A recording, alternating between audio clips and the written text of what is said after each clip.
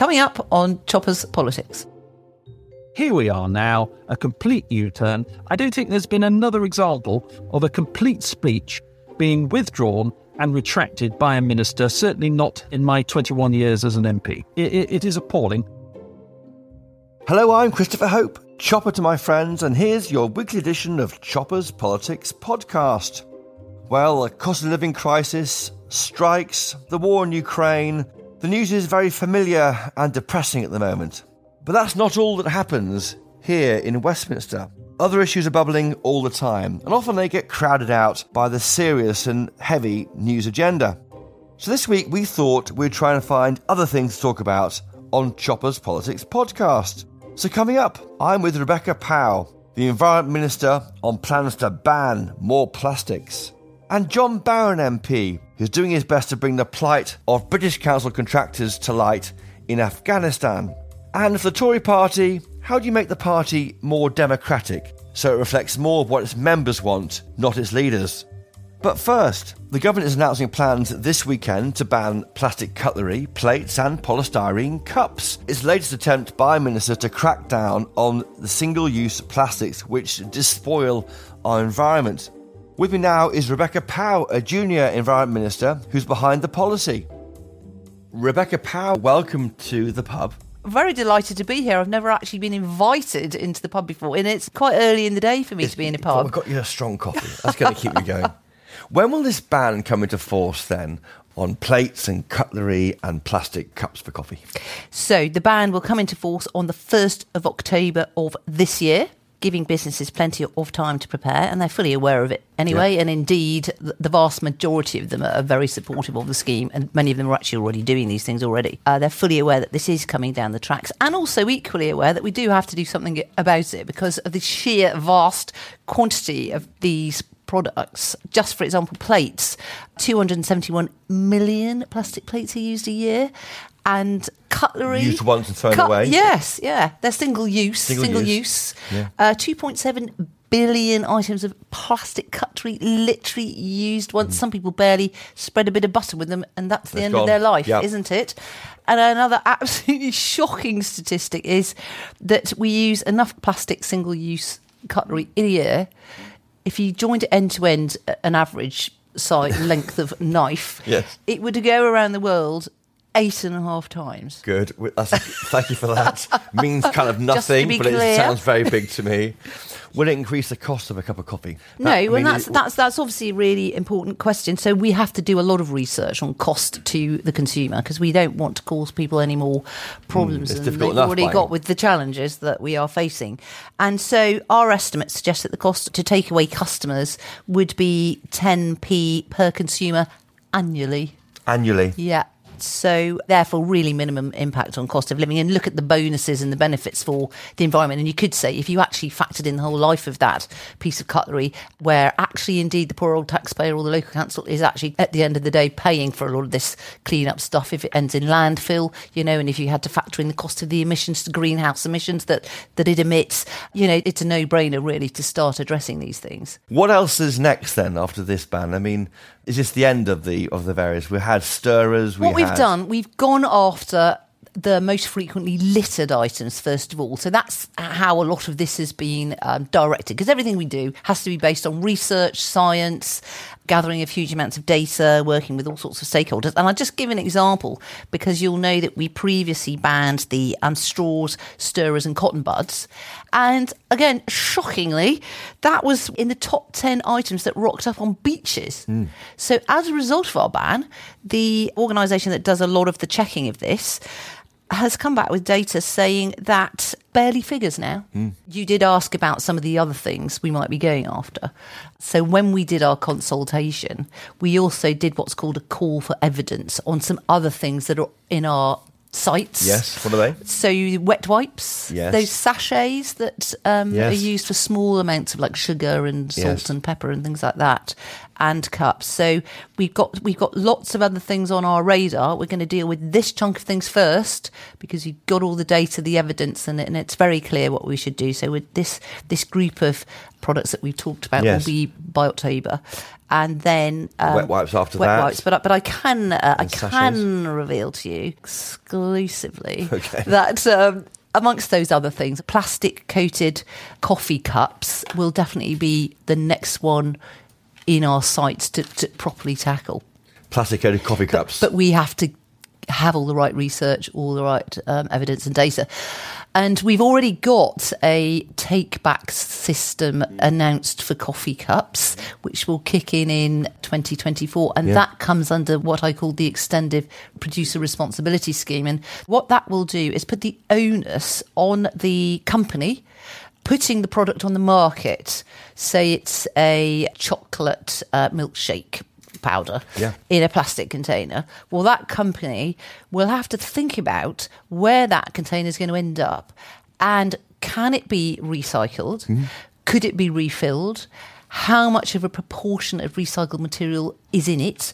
And it will really focus the minds. Put the onus on this because maker. they'll have to cost it in. They'll be responsible for the cost, basically, where it ends up, because we don't want it to end up in landfill. And that's the way we're going to get towards reducing all of our waste. So packaging is coming first because that's the biggest littered item. All of these containers, things that are really classed as packaging.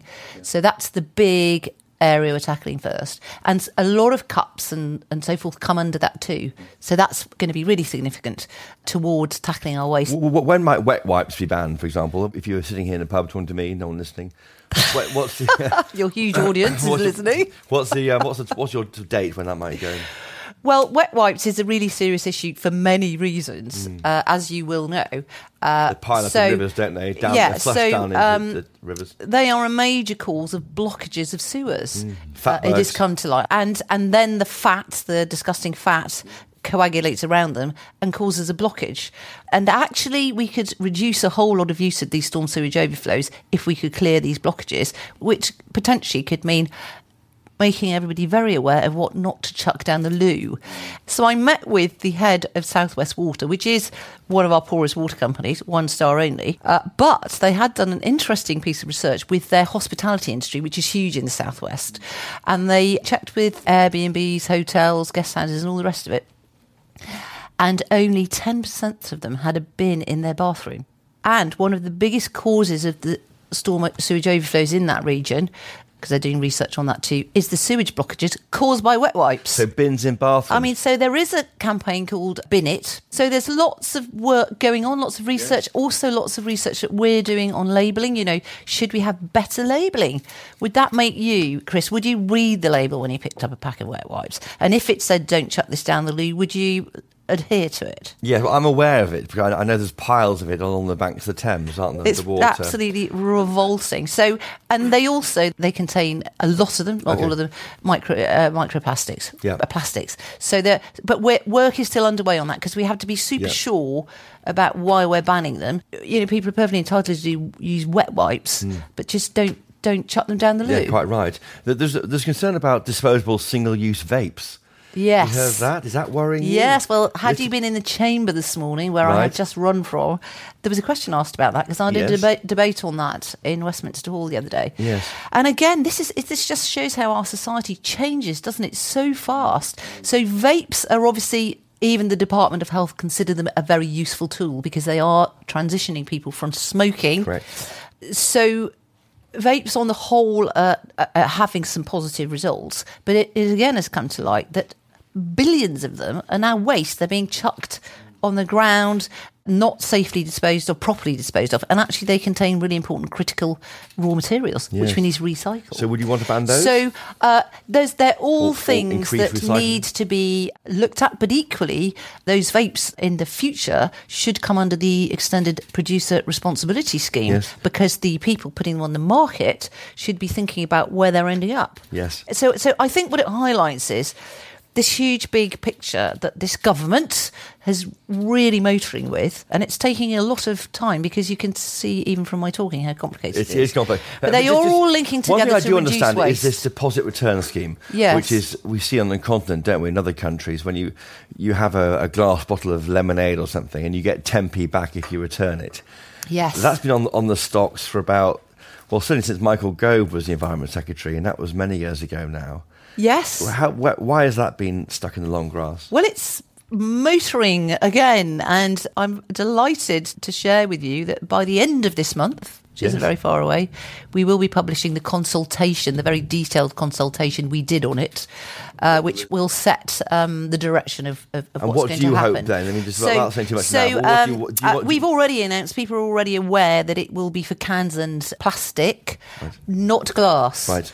So, and the main aim of it is, A, to reduce waste and littering, but what we need to get out of it in particular is really good quality material that can be recycled. So you'll be able to go to a supermarket, will you, and push your plastic bottle into a hole and get 10p back? The idea is that you will have, they're called reverse vending machines. Right.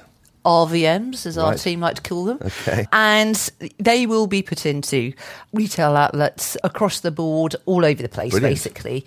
And paid for by the companies themselves? That's right, yes. And also there will be an organisation set up, a management organisation, which will run the whole scheme. And that once that is up and running, we'll know all the details about costs, what you'll get back for what. And we also think if people don't want to bother to return them, there'll be real scope for other people to collect them up, like they used to back in the very old days. There's money in litter. Tizer bottles. Well, there's money in ditches. You know, so charities will be able to benefit from that. We know that.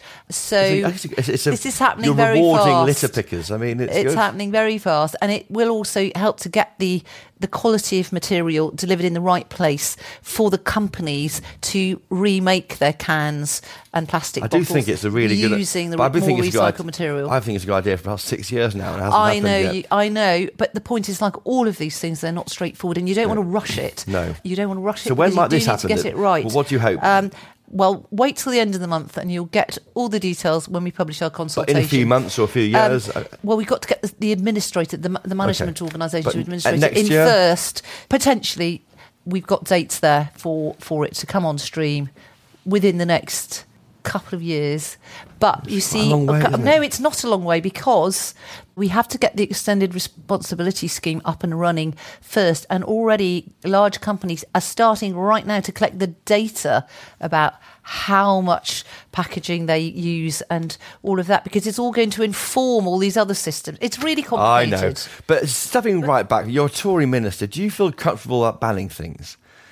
Well, this is a very good question. Tories do normally. It's a very, very good question. I've asked the same question to myself. But the point is, we have tried, for example, the carrier bags is a very good example. We tried that voluntarily, didn't we? And it only worked for about 20% of people. I was one of those sad people that's always carried a Somerset wicker basket around with me, as you know. Yes. And even my husband used to go, to M&S and come back with one pair of socks and a carrier bag, and I'd scream. And it was the fight, honestly, it was the charge. But you've won that fight now, haven't you? Made the game-changing difference. Yeah. So that was why a ban had to be brought in. So Tories banning things is okay in some circumstances. I think it's just all got to be summed up as to, is this an overall benefit to society? Yeah. And if it really genuinely is, and actually it could even save society money, then it has to be looked at. But on the whole, you don't want to be doing it all the time. Another big issue that you're involved with, which does get our readers going at the Telegraph, is sewage. Now, I'm opening my copy of the Telegraph on Thursday here. It says here that Thames Water spilled sewage in every county it covers over the past 3 days in a potential breach of legal limits. What are you going to do about Thames Water and its sewage? Are you aware of this, for a start? Yes, very aware of it. I keep in good touch with all the water companies. In fact, the Secretary of State and I had the 5 poorest water companies in just 2 weeks ago round our table to just literally find out what on earth is it. We've got data now on all the different areas that they perform on, whether it is sewage outlets, whether a number of pollution incidents, how long do they run for, how often are they happening, but also whether they've got issues on water demand, water supply, leakage, bursts, and all of that. So we can chart everything that we're doing. And it's really partly because of the increased monitoring that you are now knowing what Thames and they're Water disclosing it, are doing. which is something. They have held their hands up. It's this government that has got the monitoring going. So interestingly, under the Labour government, who keep attacking us about these overflows, and yet they're completely unacceptable. No one thinks they are. But they didn't put in a single monitor. They didn't require. They didn't require a single monitor. No, but we started the monitors going in 2016, and that now we've got 90% of storm sewage overflows monitored. It'll be 100% by next year. So we will have the clearest picture ever of what's going on. And even on the back of what we know now, we launched this. The EA and Ofwat launched this huge investigation into these incidents, and as a result of that we'll have even more evidence and they will be taken to court. So there's data there. That's a baseline. Yeah. What are you going to start increasing fines? Well, so of course we've also got EA does enforcement, and we gave them more money in the last round to up their enforcement and to do more inspections, so that will help. Ofwat itself, the regulator, can fine a water company 10% of turnover if it's found to be contravening what it should be doing. It would sometimes. Yes, but and even the regulator, we've given them much stronger policy statement, which was that they had to put the environment at the top of the agenda. It's all going to be more transparent. I think that will be helpful. There will then be they will have to report annually on spillages, but also eventually we've already getting going real-time data coming forward. So much has been done in this space, and we've actually launched the biggest plan to tackle these storm sewage overflows in history. So we're really on the case with targets. Do you worry about the money they're making? Because they say they need more money, they need to invest in the rest of it, but they are making lots of money themselves. Well, what you've got to remember is they're private companies, and on the whole, they've delivered good, plenteous, clean water since privatisation, and indeed a lot of investment in the environment, and that is carrying on. But we still need our water companies to be well-functioning businesses.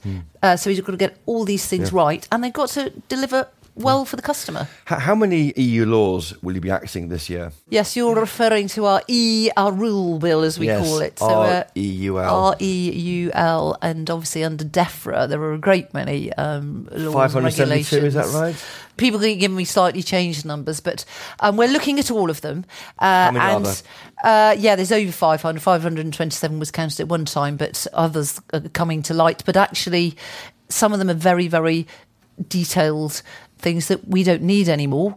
Quite a lot of those in the waste space and the electrics and the recycling, because we're already doing our own, or we've updated what we're doing. So I think it's actually really sensible that we are looking at them all. We are going to have a whole programme of one's essential to keep because, of course, they're doing a great job. Ones that might need reforming to better suit us here. If you won't axe any which might damage the environment, will you? We 100% will not be axing any that will damage the environment, because I would never be able to be the Environment Minister if that happens. You know, protecting the environment is our top priority in DEFRA. One of our top priorities, obviously, along with food secure and food production and many other things. But no, we still have to have those gold standards for protecting the environment, and that's what we're going to do. We've got an opportunity actually to make it even more fit for purpose for us. Because do we need to have those regulations where we have our say on the supply of olives? That's one of them. Do we need that? No, we don't need that in England, and in the UK. So, there are a whole lot of regulations completely irrelevant to us. So those are the ones we don't need. But I want to be absolutely clear that environmental protection is the top priority. And just this getting our regulations, directives and so forth absolutely fit for purpose for us, and of course adhering to our international treaties. Are you embarrassed about the state of the waters around the country? I mean, you see all the coverage. I'm angry about it. And disappointed, but pleased that I at least am in a position, now that I'm completely aware of all this, we can do something about it, and we are. There is also a good story to tell in this country, because we have, I think it's classed as the best quality water coming out of our taps anywhere in Europe. We also have, for example, in the latest data that we received, 72% of our bathing waters are classed as excellent. But a quarter aren't. No, but a huge proportion of them are good. Yes. Okay. Overall, our bathing waters are in a great condition. There's just the odd one for the odd reason, which we then do something about. So we have done a great deal of good on water. Not disregard so that. let's not disregard that. But equally, yes, I am really angry when I hear about pollution that doesn't need to be there. But I'm also pleased that at least as the Environment Minister, care too about I've got the opportunity to do something about it with my team and the rest of the Conservatives. We are the greenest government ever. Listen, Rebecca Powell, thank you for joining us this week on Choppers Politics Podcast in the Red Lion Pub. Well, thank you very much. It's been a lovely experience. Thank you. Now, coming up, the legacy of Britain's involvement in Afghanistan still carries on, with 200 British Council contractors on the run right now from the Taliban regime. More on that after the break. Nigel Farage. This is the most commonest thing done by any government in my lifetime in this country. Lionel Shriver. Which is worse, Biden's not being in control and Biden being in control? Charles Moore. I think if people in general feel that their traditions, culture, history, values, etc. are under assault, they are basically right. My name is Stephen Edgington, and if you're enjoying this podcast, you might like Off Script, a new series from The Telegraph. Provocative conversations with provocative individuals. Each episode I sit down with a world-leading commentator to unpick the ongoing culture wars. Unfiltered, unscripted, and full of free speech. Be sure to listen to Off Script in the same place you're listening to this, and make sure to follow so you don't miss an episode.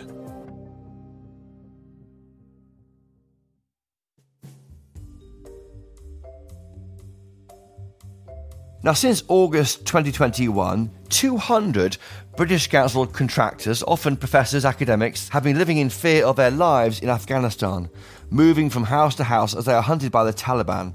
The government, so far, has done nothing, and John Barron MP, a senior Tory, is concerned. John Barron MP, welcome to Choppers Politics Podcast. Thanks, Chopper. Great to have you on. Well, it's great to be here. What are contractors, and particularly British Council contractors?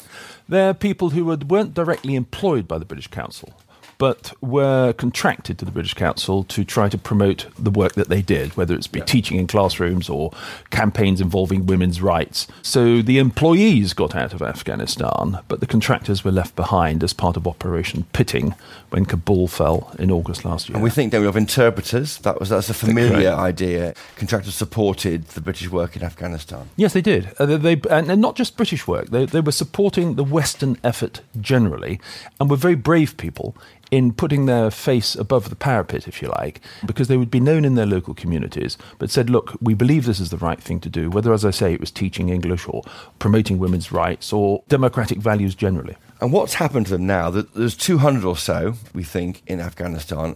What are they doing now?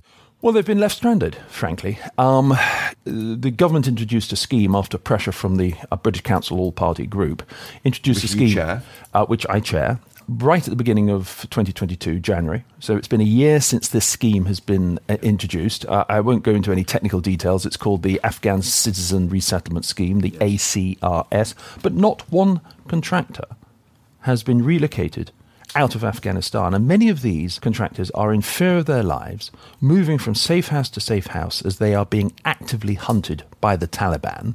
And I find it almost a disgrace that it's taken a year for this scheme to be in operation, and yet not one contractor has been relocated anywhere, let alone back to this country. There was a story of one professor who couldn't take his daughter to the hospital because the Taliban had ring-fenced the hospital, they were ticking everybody off, etc.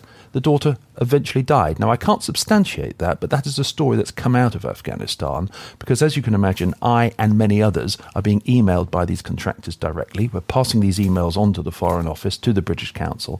So the academics with families? Yes, academics with families. They're engineers, are they? There could be engineers. I think it's more the academia. I think it's more the teaching of English. I think it's more the sort of charitable effort to promote everything from equal rights, women's rights, and dare I say, Western values generally. And whatever one thinks of the mission in Afghanistan, I, for one, opposed the morphing of the mission into one of nation building once we got rid of Al-Qaeda in 2001. Whatever one's position on that, we owe these people a debt of honour, and we're not meeting that debt at the moment. And the Taliban are trying to find them. Taliban are trying to find them. Yes, absolutely. Because of their links to the British Council. Correct. And you see, in small villages in particular, even in Kabul, these people are known. A professor is known. And they're having many, I can't say all of them, but I know that a good number are trying to move from safe house to safe house as they are being actively hunted. The remarks by Prince Harry in his new book, Spare, haven't helped. No, I don't think they've helped. He said that he killed 25 Taliban during his service. No, I don't think they will have helped the cause at all. As an ex-soldier myself, I've been on a number of operational tours, including Northern Ireland in the 80s, you just don't talk about these things. It's as simple as that. You just don't talk about them for a whole host of reasons, which I won't go into. But the bottom line is, it hasn't helped. I'll be honest with you, Chopper, as I always am. What hasn't helped is a government bureaucracy, which, in great fanfare, this ACRS scheme was introduced in January of 2022, and simply nothing has happened. You've raised it in the House of Commons this week, haven't you? I have. So there's a cohort of 200 contractors. Yes. Where are we with them at the moment? Well, we had what's called a Westminster Hall debate yesterday, and we had the minister there, and I really pressed the minister. And up to Christmas, there'd been no movement at all. We really put the heat and pressure on just before Christmas. This is the British Council All-Party Group. And he was able to come back and report a modicum of progress. That modicum of progress is that half of these contractors have now been told, head to the border. They've also been told to make sure their paperwork's in order. And one of the points I made in the debate yesterday was, well, hold on a minute. These people have been moving from safe house to safe house. They can't actually apply to the Taliban for a passport if they haven't got them. There may be newborn kids as well. Now, come on, let's get our act together. Let's get them out of the country. And as long as they're on a designated list, and I appreciate security checks have to be made, but as long as they're on that designated list, let's get them out and sort the paperwork out afterwards. So that's one of the points raised yesterday in the debate. I got assurances on that front. So half are heading towards the border, I hope. That's the land border. That's the land border, wherever that border may be, probably with Pakistan, and we'll see what happens. Don't forget, these 200 have been deemed, and something I forgot to mention, my apologies, have been deemed to be at very high risk or high risk by the Foreign Office right. and the British Council together. These aren't categories, these aren't people made up. That's not disputed then, the risk. That's not disputed about the risk. It's the fact that we've had a bureaucratic hogwash. So 100 are told to go to the border with their dependents. With their dependents, if they can make it, and take what paperwork you can. But I've made it clear a lack of paperwork should not hinder them getting out. And the balance, the other 100? The other 100 who, up to Christmas, still had not been contacted at all.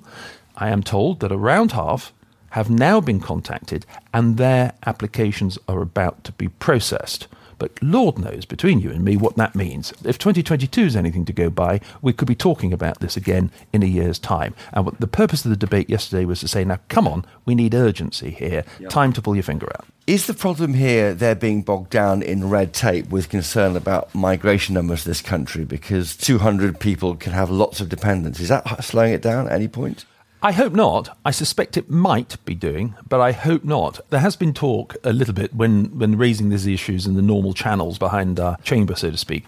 Quotas has been occasionally mentioned, and I raised this issue in the debate. I sincerely hope it's not, because there was no talk about quotas when we wanted volunteers. There's been no talk about quotas when we've talked about their courage. There's been no quota on their courage in stepping forth and promoting Western values in this mission, and as I say, whatever one thinks of the mission. But the bottom line is, it has come up, and I just find it distasteful. And one of my messages to the minister yesterday is, don't talk about quotas. If there's 200 contractors and families that we owe a debt of honour to, we pay that debt regardless. The minister yesterday talked about a second iteration of the ACRS starting in June. These people can't wait till June. What does that mean in English? It means that in English it means that perhaps if we've exceeded our quota for this iteration, a second iteration in June can that is not good enough. No, these are lives we're talking But about. these are lives we're talking about. They're human beings who've stepped up to the plate. We owe them that debt. We'll be on it as the British Council, APGP. Well, John Barron, we'll keep across this, and we'll try and maintain some interest here with the Thank you. podcast to tell our listeners what happens. While you're here, I just want to ask you about you and how you're doing. You're, for me, a classic independently minded Conservative MP. Your activity on Brexit before it all got it all going. I mean, you were the one who tabled a motion of regret in the May 2013 Queen's speech, which led to the support of 100 MPs. You're one of these people who started Brexit happening. Well, it's kind of you to say it was a teamwork, but I think that amendment to the Queen's speech, which hadn't been done since 1947, was a key moment. There were others, but together with letters to the Prime Minister at the time of 100 letters, a couple of letters of 100 signatures each, revealed the strength of feeling. And our objective was to get a referendum in the Conservative manifesto for 2015. Which happened. Yes. And then the history books show there was a vote in 2016 and now we're out. Yes. Do you regret leaving the European Union? No, not at all. I think quite the opposite. I think the best is yet to come. I think everything from free trade deals, which we're actually increasingly doing well at, and the big one in the Pacific, the CPTPP, is going to be transformational. And all the signs are very good. Scotch whisky duty, for example, in the Pacific region will fall from around 100% to zero. Great growth potential there. I think the litmus test of how well an economy is doing is unemployment. We've still got very, very low unemployment. We're still attracting inward investment. And most importantly, it was the democratic sovereign issue. We are now in control of our destiny. We will make mistakes. And that's the point of Brexit. It's a It sovereignty is. issue. It's a sovereignty issue. Controlling that sovereignty. Absolutely. Absolutely. And, we will make mistakes. Every country does. But we are now looking at regulations and amendments, and I can bore you ad infinitum, Chopper, about, where we're seeing this already, whether it's finance or anything else. It bodes well for the future. All of us in Parliament, certainly those who supported it, are very, very optimistic. But in a way, it's a debate that's behind us now. I think there's a general consensus in Parliament, certainly on our benches, that let's get on with it. Let's make the most. Finally, you were on TV last year saying you were taking soundings like, would you stand for leader? You chose not to, but you got some support on the backbenches. Yes, I did. But, when people come knock on your door and it was genuine that, why don't you? You think about it. But the rules were changed at the last minute. It went from 10 to, or whatever it was, 8 to 20. Minimum level of support. Minimum level of support. So you know when you're beaten, and I couldn't muster that support. But I think Rishi is doing a great job. I think with him. I'm Do you want Boris back? No. I think Boris had his time. I think Rishi has three qualities which I very much admire. He has compassion. He's competent, but he's also a very decent, honourable man. We saw the compassion with the, all the benefits being uprated with inflation and pensions and so forth. We saw the competence during the lockdown, what he did as Chancellor. And I can assure you, I can bore you, with various stories as to why he is a very decent, honourable man who wants to do the good thing for people, particularly at the, vulnerable people, but also for the country as a whole. Well, look, John Barron, MP for Basildon and Billericay, thank you for joining us this week on Choppers Politics podcast. Thank you so much. Thank you. Well, that was Thursday, but overnight there's been some developments. John Barron, I'm calling you back. How are you? Well, I'm very well, but I'm appalled at these recent developments. What's happened? Well, the government has, late last night, informed me that they're going to retract everything they said in that Westminster Hall debate we were discussing. So all those positive bits of news have been retracted. In other words, 100 contractors, half the contractors cannot head straight to the border. Paperwork is going to be required. So, if they haven't got good paperwork, then that will be a hindrance.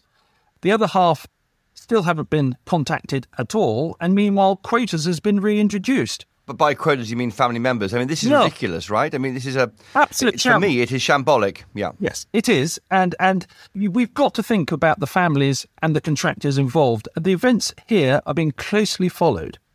In Afghanistan, they've had their hopes raised on a Wednesday afternoon when they saw the debate. Last night, Thursday evening, I get told by a journalist, not even the decency of the government informing me, that they're retracting. Took this afternoon to get any confirmation from the government. And here we are now, a complete U-turn. I don't think there's been another example of a complete speech being withdrawn and retracted by a minister, certainly not in my 21 years as an MP. And there'll be news next week, won't there? The government will have to correct the record in Parliament.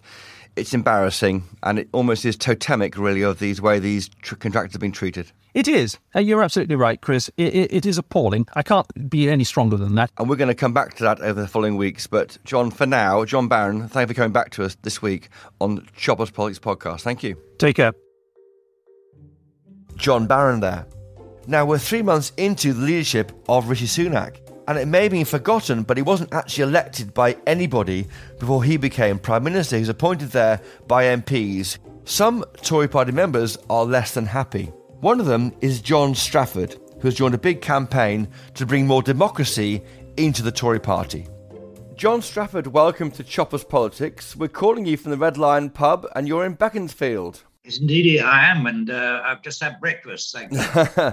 Well, I'd be giving you a coffee if you were here now. Now, John, just quickly, why does the Tory party need more democracy? Well, because it's in a terrible situation, and it's incapable, as present constituted, in fighting a national campaign on the ground during the general election. If you go back to 2016, Lord Feldman reported half the constituency associations have got less than 100 members. Well, you need 1,000 members really to fight a campaign on the ground. So that's number one. We haven't got the members. And unfortunately, we've had 26 party chairmen in the last 30 years, all of which say that the membership's gone up. In fact, in those 30 years, the membership's gone down from 500,000 down to about 150,000 today, and it's falling. So primarily, we have got to get our campaigning organisation into shape.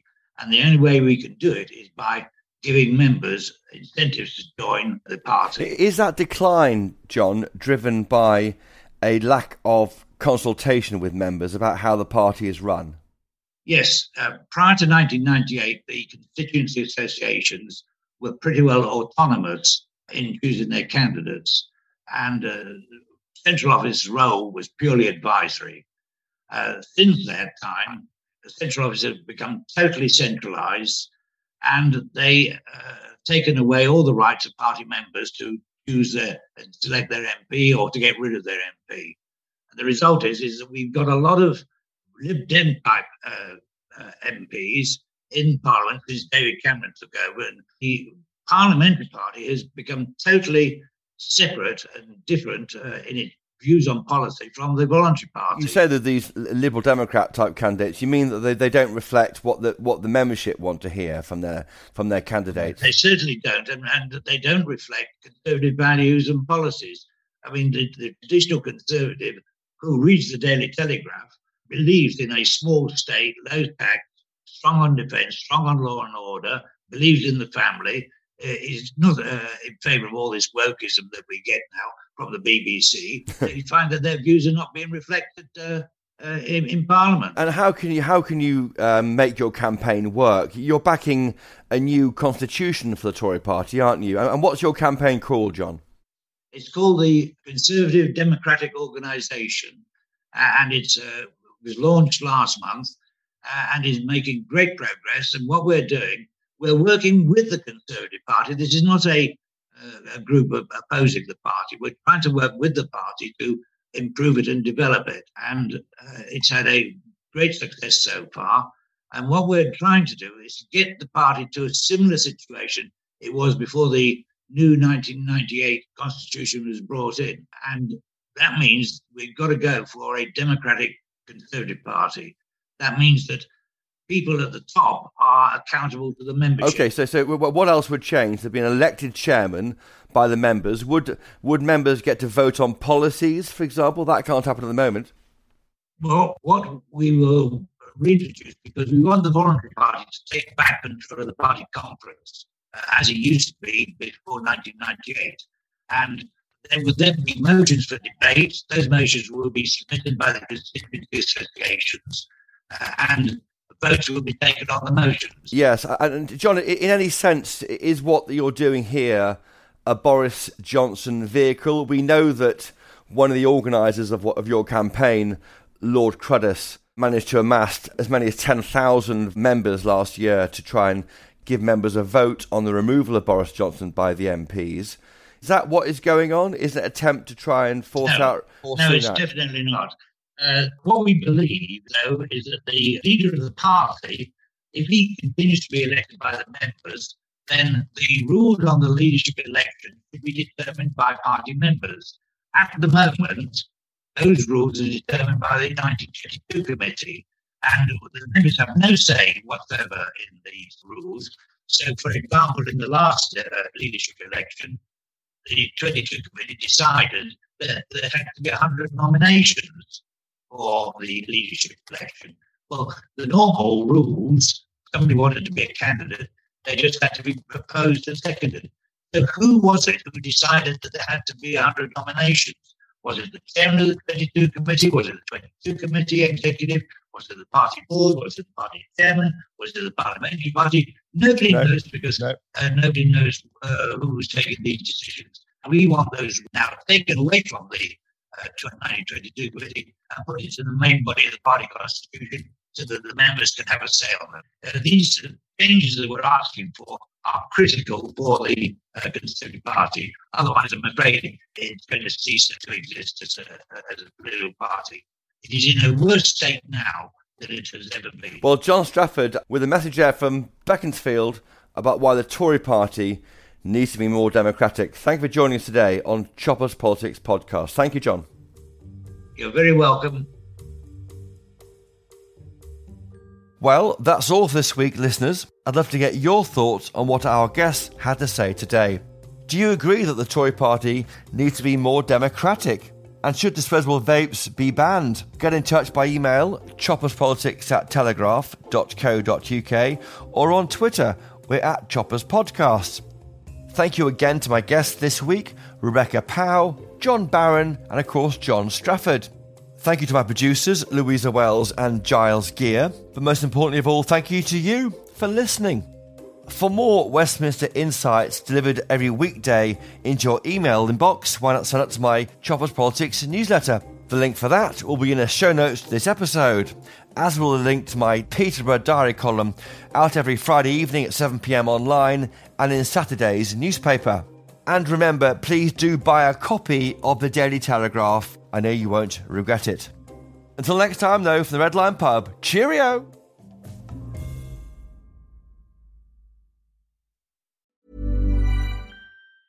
Planning for your next trip? Elevate your travel style with Quince. Quince has all the jet-setting essentials you'll want for your next getaway, like European linen, premium luggage options, buttery soft Italian leather bags, and so much more. And is all priced at 50 to 80% less than similar brands.